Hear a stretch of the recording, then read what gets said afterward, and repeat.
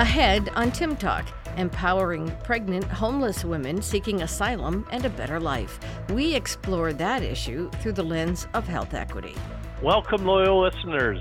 Welcome back to another season of Tim Talk, which is now part of our Healthy, Happy, and Wise podcast series, designed to heal, inspire, and inform you. I hope this finds you healthy. I hope this finds you happy. I hope it finds you wise. And I hope we can add some wisdom to that as well today. I'm your host, Tim Dentry, CEO of Northern Light Health.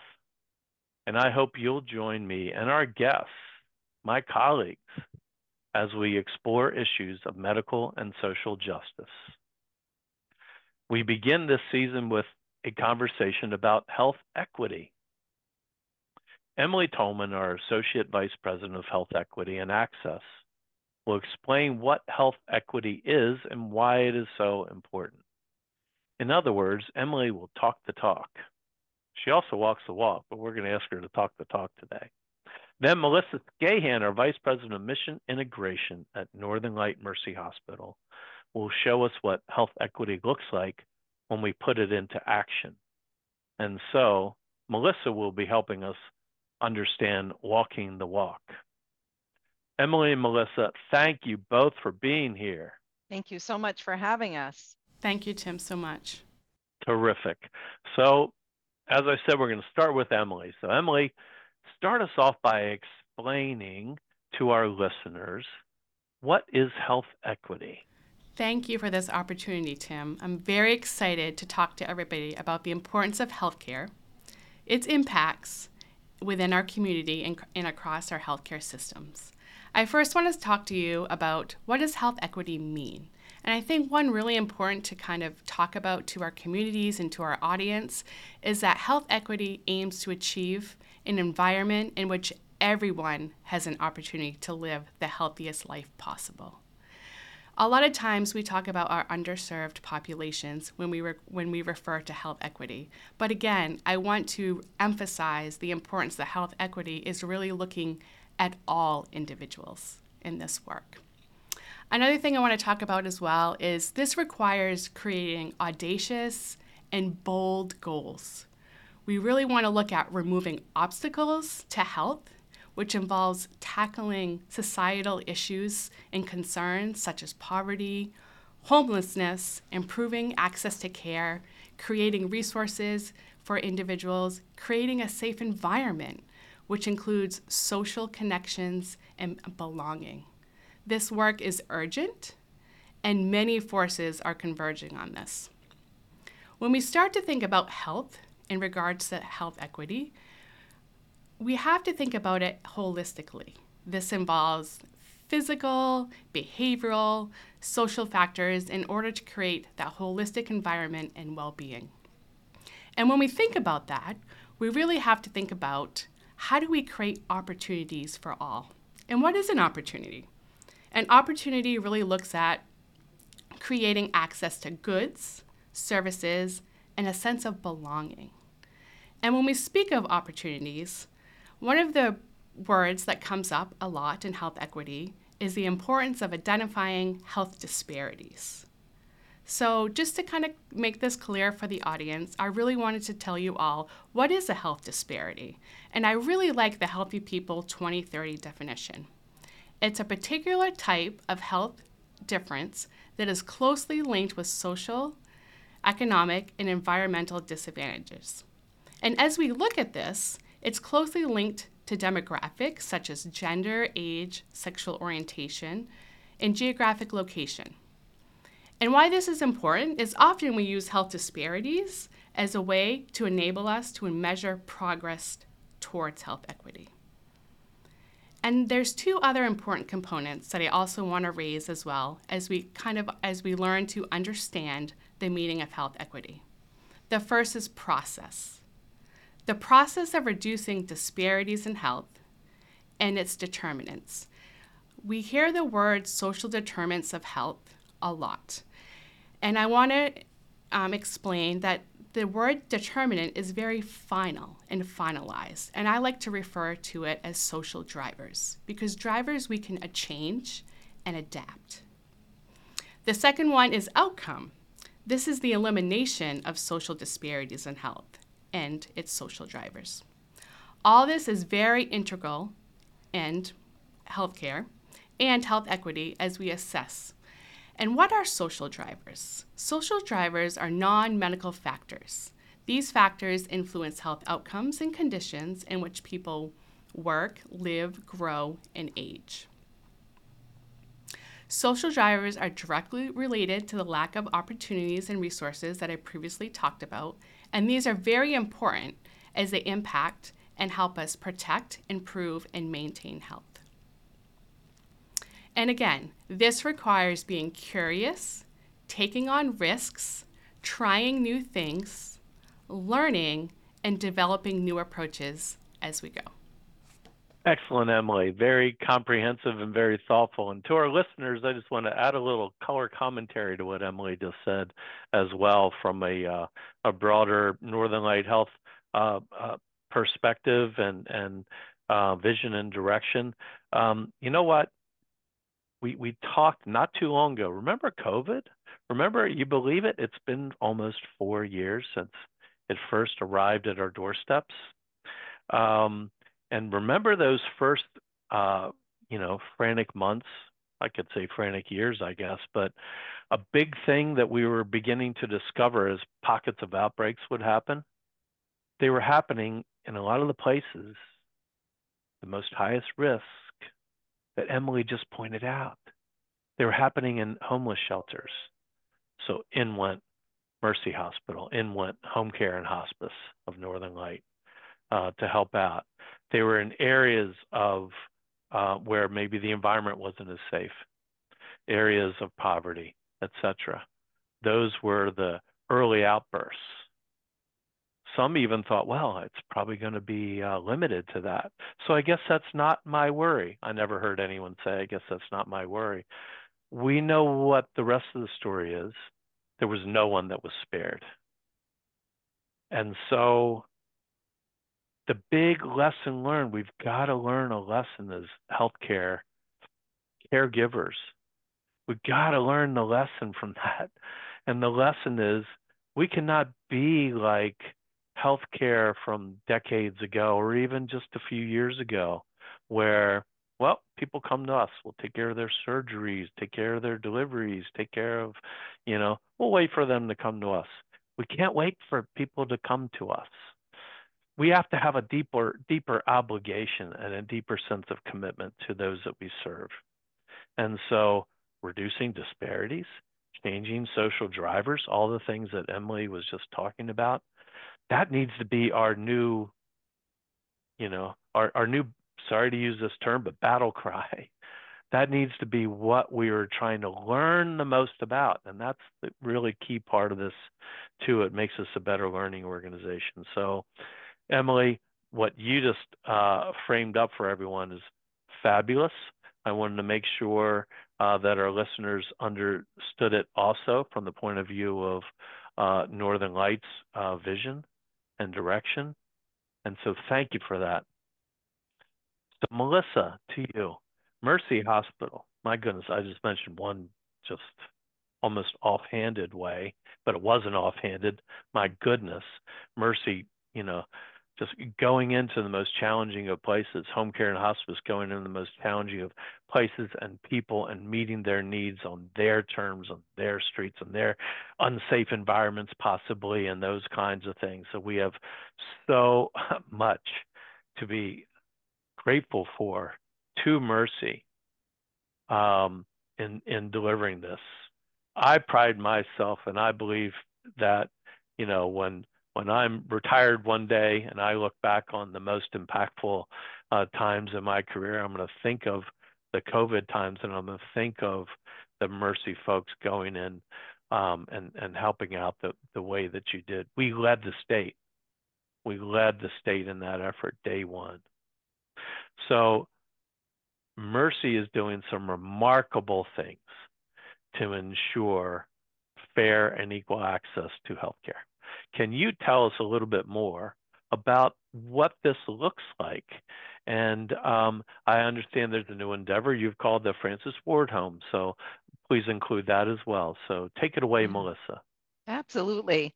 So I'll begin with the Francis Ward project, and it truly is the result of the coming together of multiple partners in response to poor maternal child health outcomes for communities of color.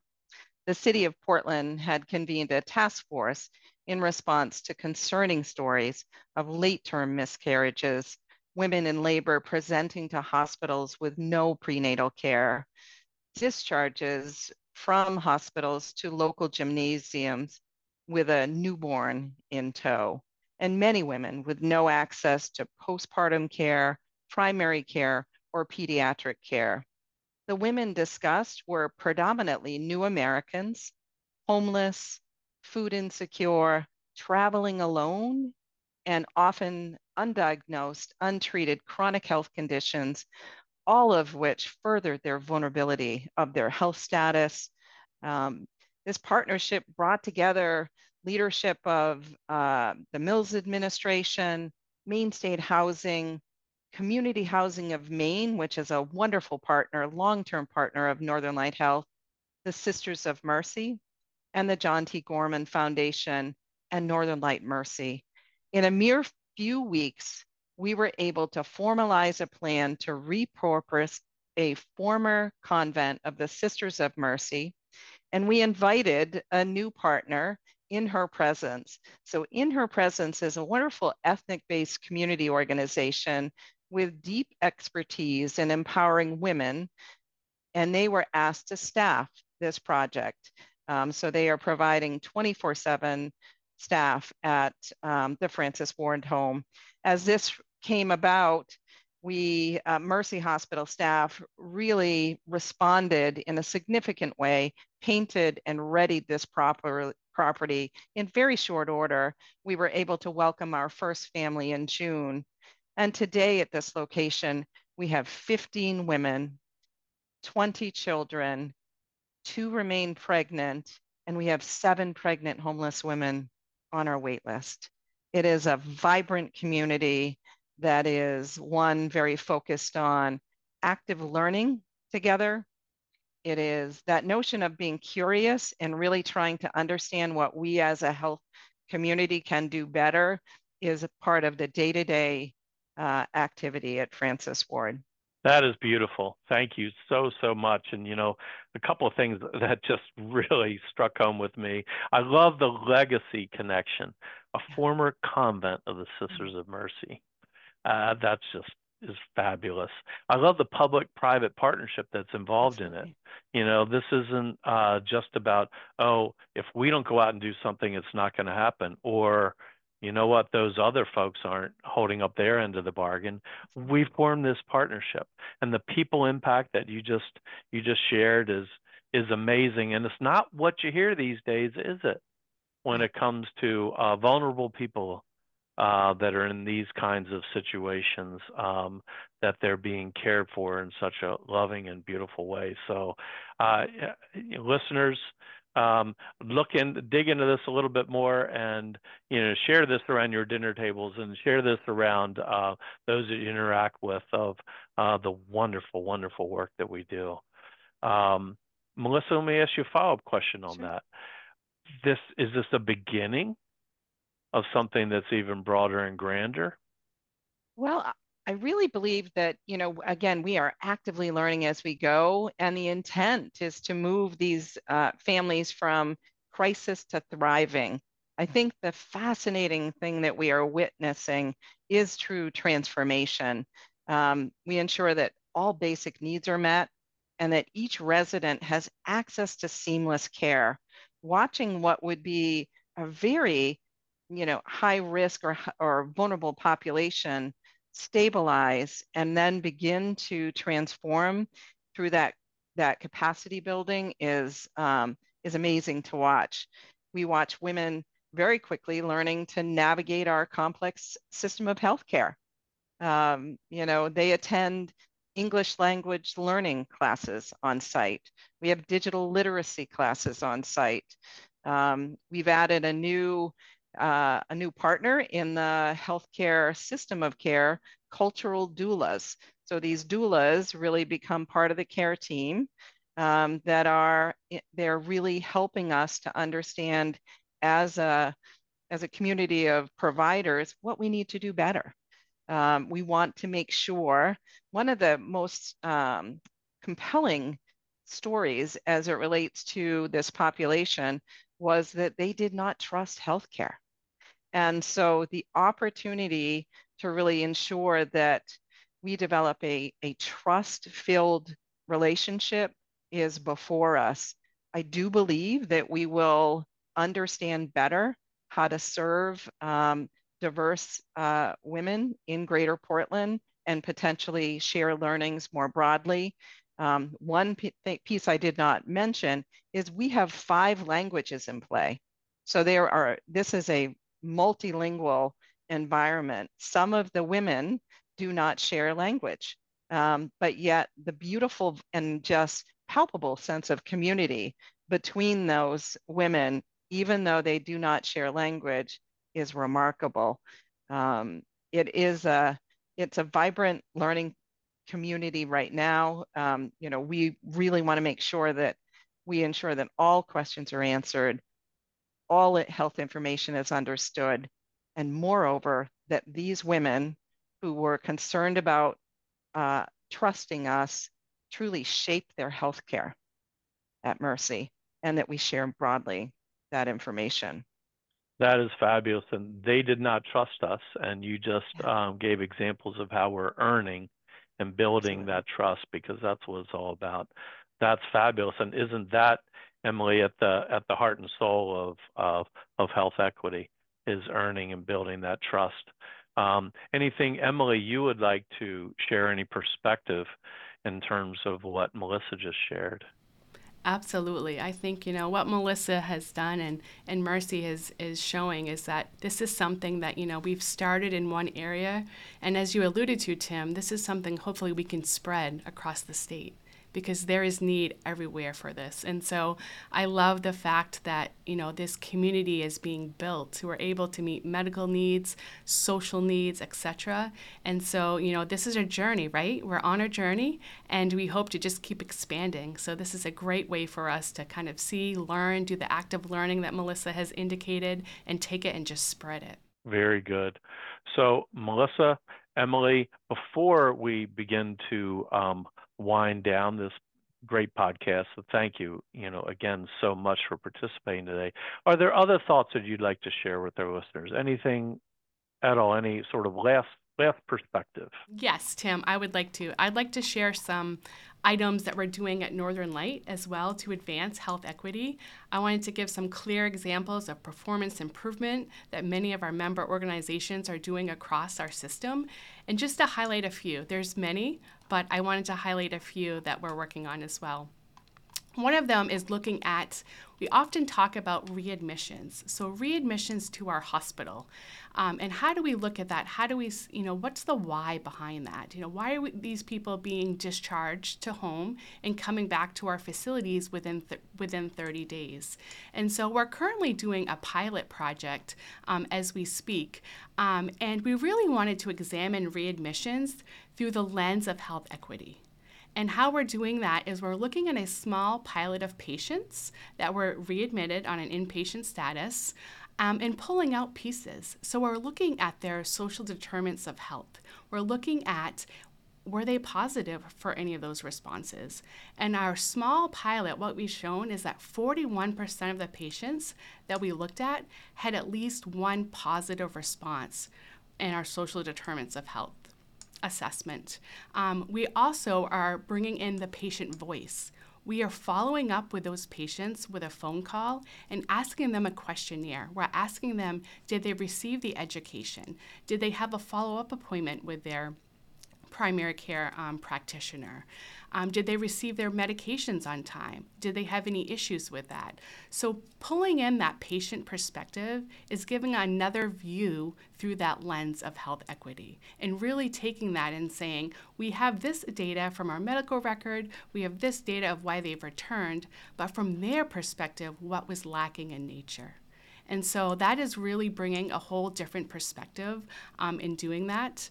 And then another key thing is that we're really starting to look at health outcomes and quality metrics. So we're pulling in the demographics of age, gender, and also looking at geographical areas as well, and then pulling in quality metrics. So we're looking at hypertension, we're looking at COPD, we're looking at heart failure, and seeing, bringing in social determinants surrounding that as well, and linking those together, and to really look to see what is driving those things, and what can we do to help improve those health outcomes. And as we know, health outcomes, it takes a while to do this. This is something that's not going to happen overnight, but as we invest and further investigate the why behind this, this is really going to improve the overall health in our community as well. Thank you, Emily. That's terrific. And those are great added examples, and I think our listeners understand that this is really deep and pervasive and culture enhancing to Northern Light Health and what our mission is. Thank you. Melissa. Yes, absolutely. I think what Emily really highlighted is the role of patient voice in health equity. So a critical role that Northern Light has expanded and is vital at the Francis Ward Project is the role of community health workers and that cultural doula to ensure that every question is answered, every decision is really rooted in what the patient would like to see.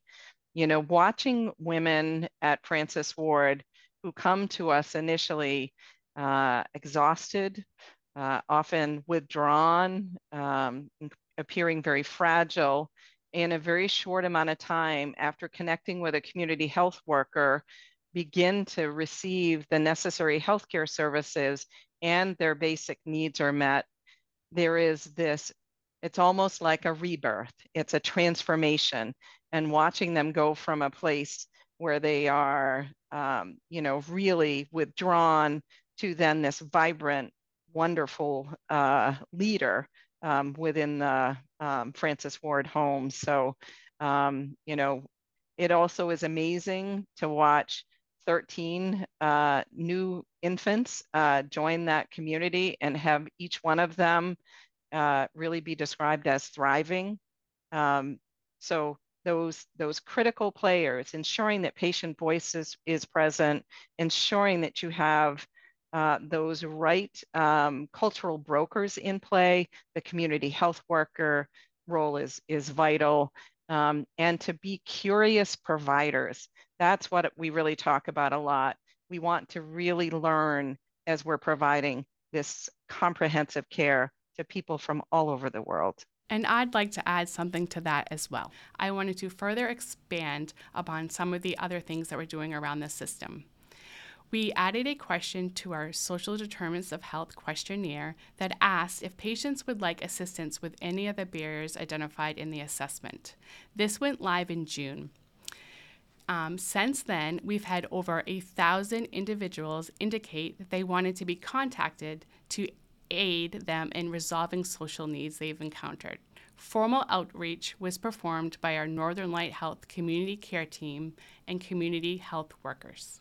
Thank you so much. That's fabulous, and for both of you, those are great perspectives and words to end on. Melissa and Emily, thank you each so much for being part of this podcast episode and sharing more on the important work that you are doing and so many other people on our team, on our greater team. Thank you to our podcast listeners as well. Thank you for listening to this. This has been an excellent conversation that I hope you learned from, and this is good use of your time as well. Until next time, I'm Tim Dentry, encouraging you to listen and act to promote our culture of caring, diversity, and inclusion that starts with caring for one another. Thank you. Thank you for listening to this episode of Tim Talk. Please join us next month for a new episode. There are several ways you can tune into Tim Talk. New episodes are posted to our website at northernlighthealth.org/podcast. We are also on Google, Apple, and Spotify.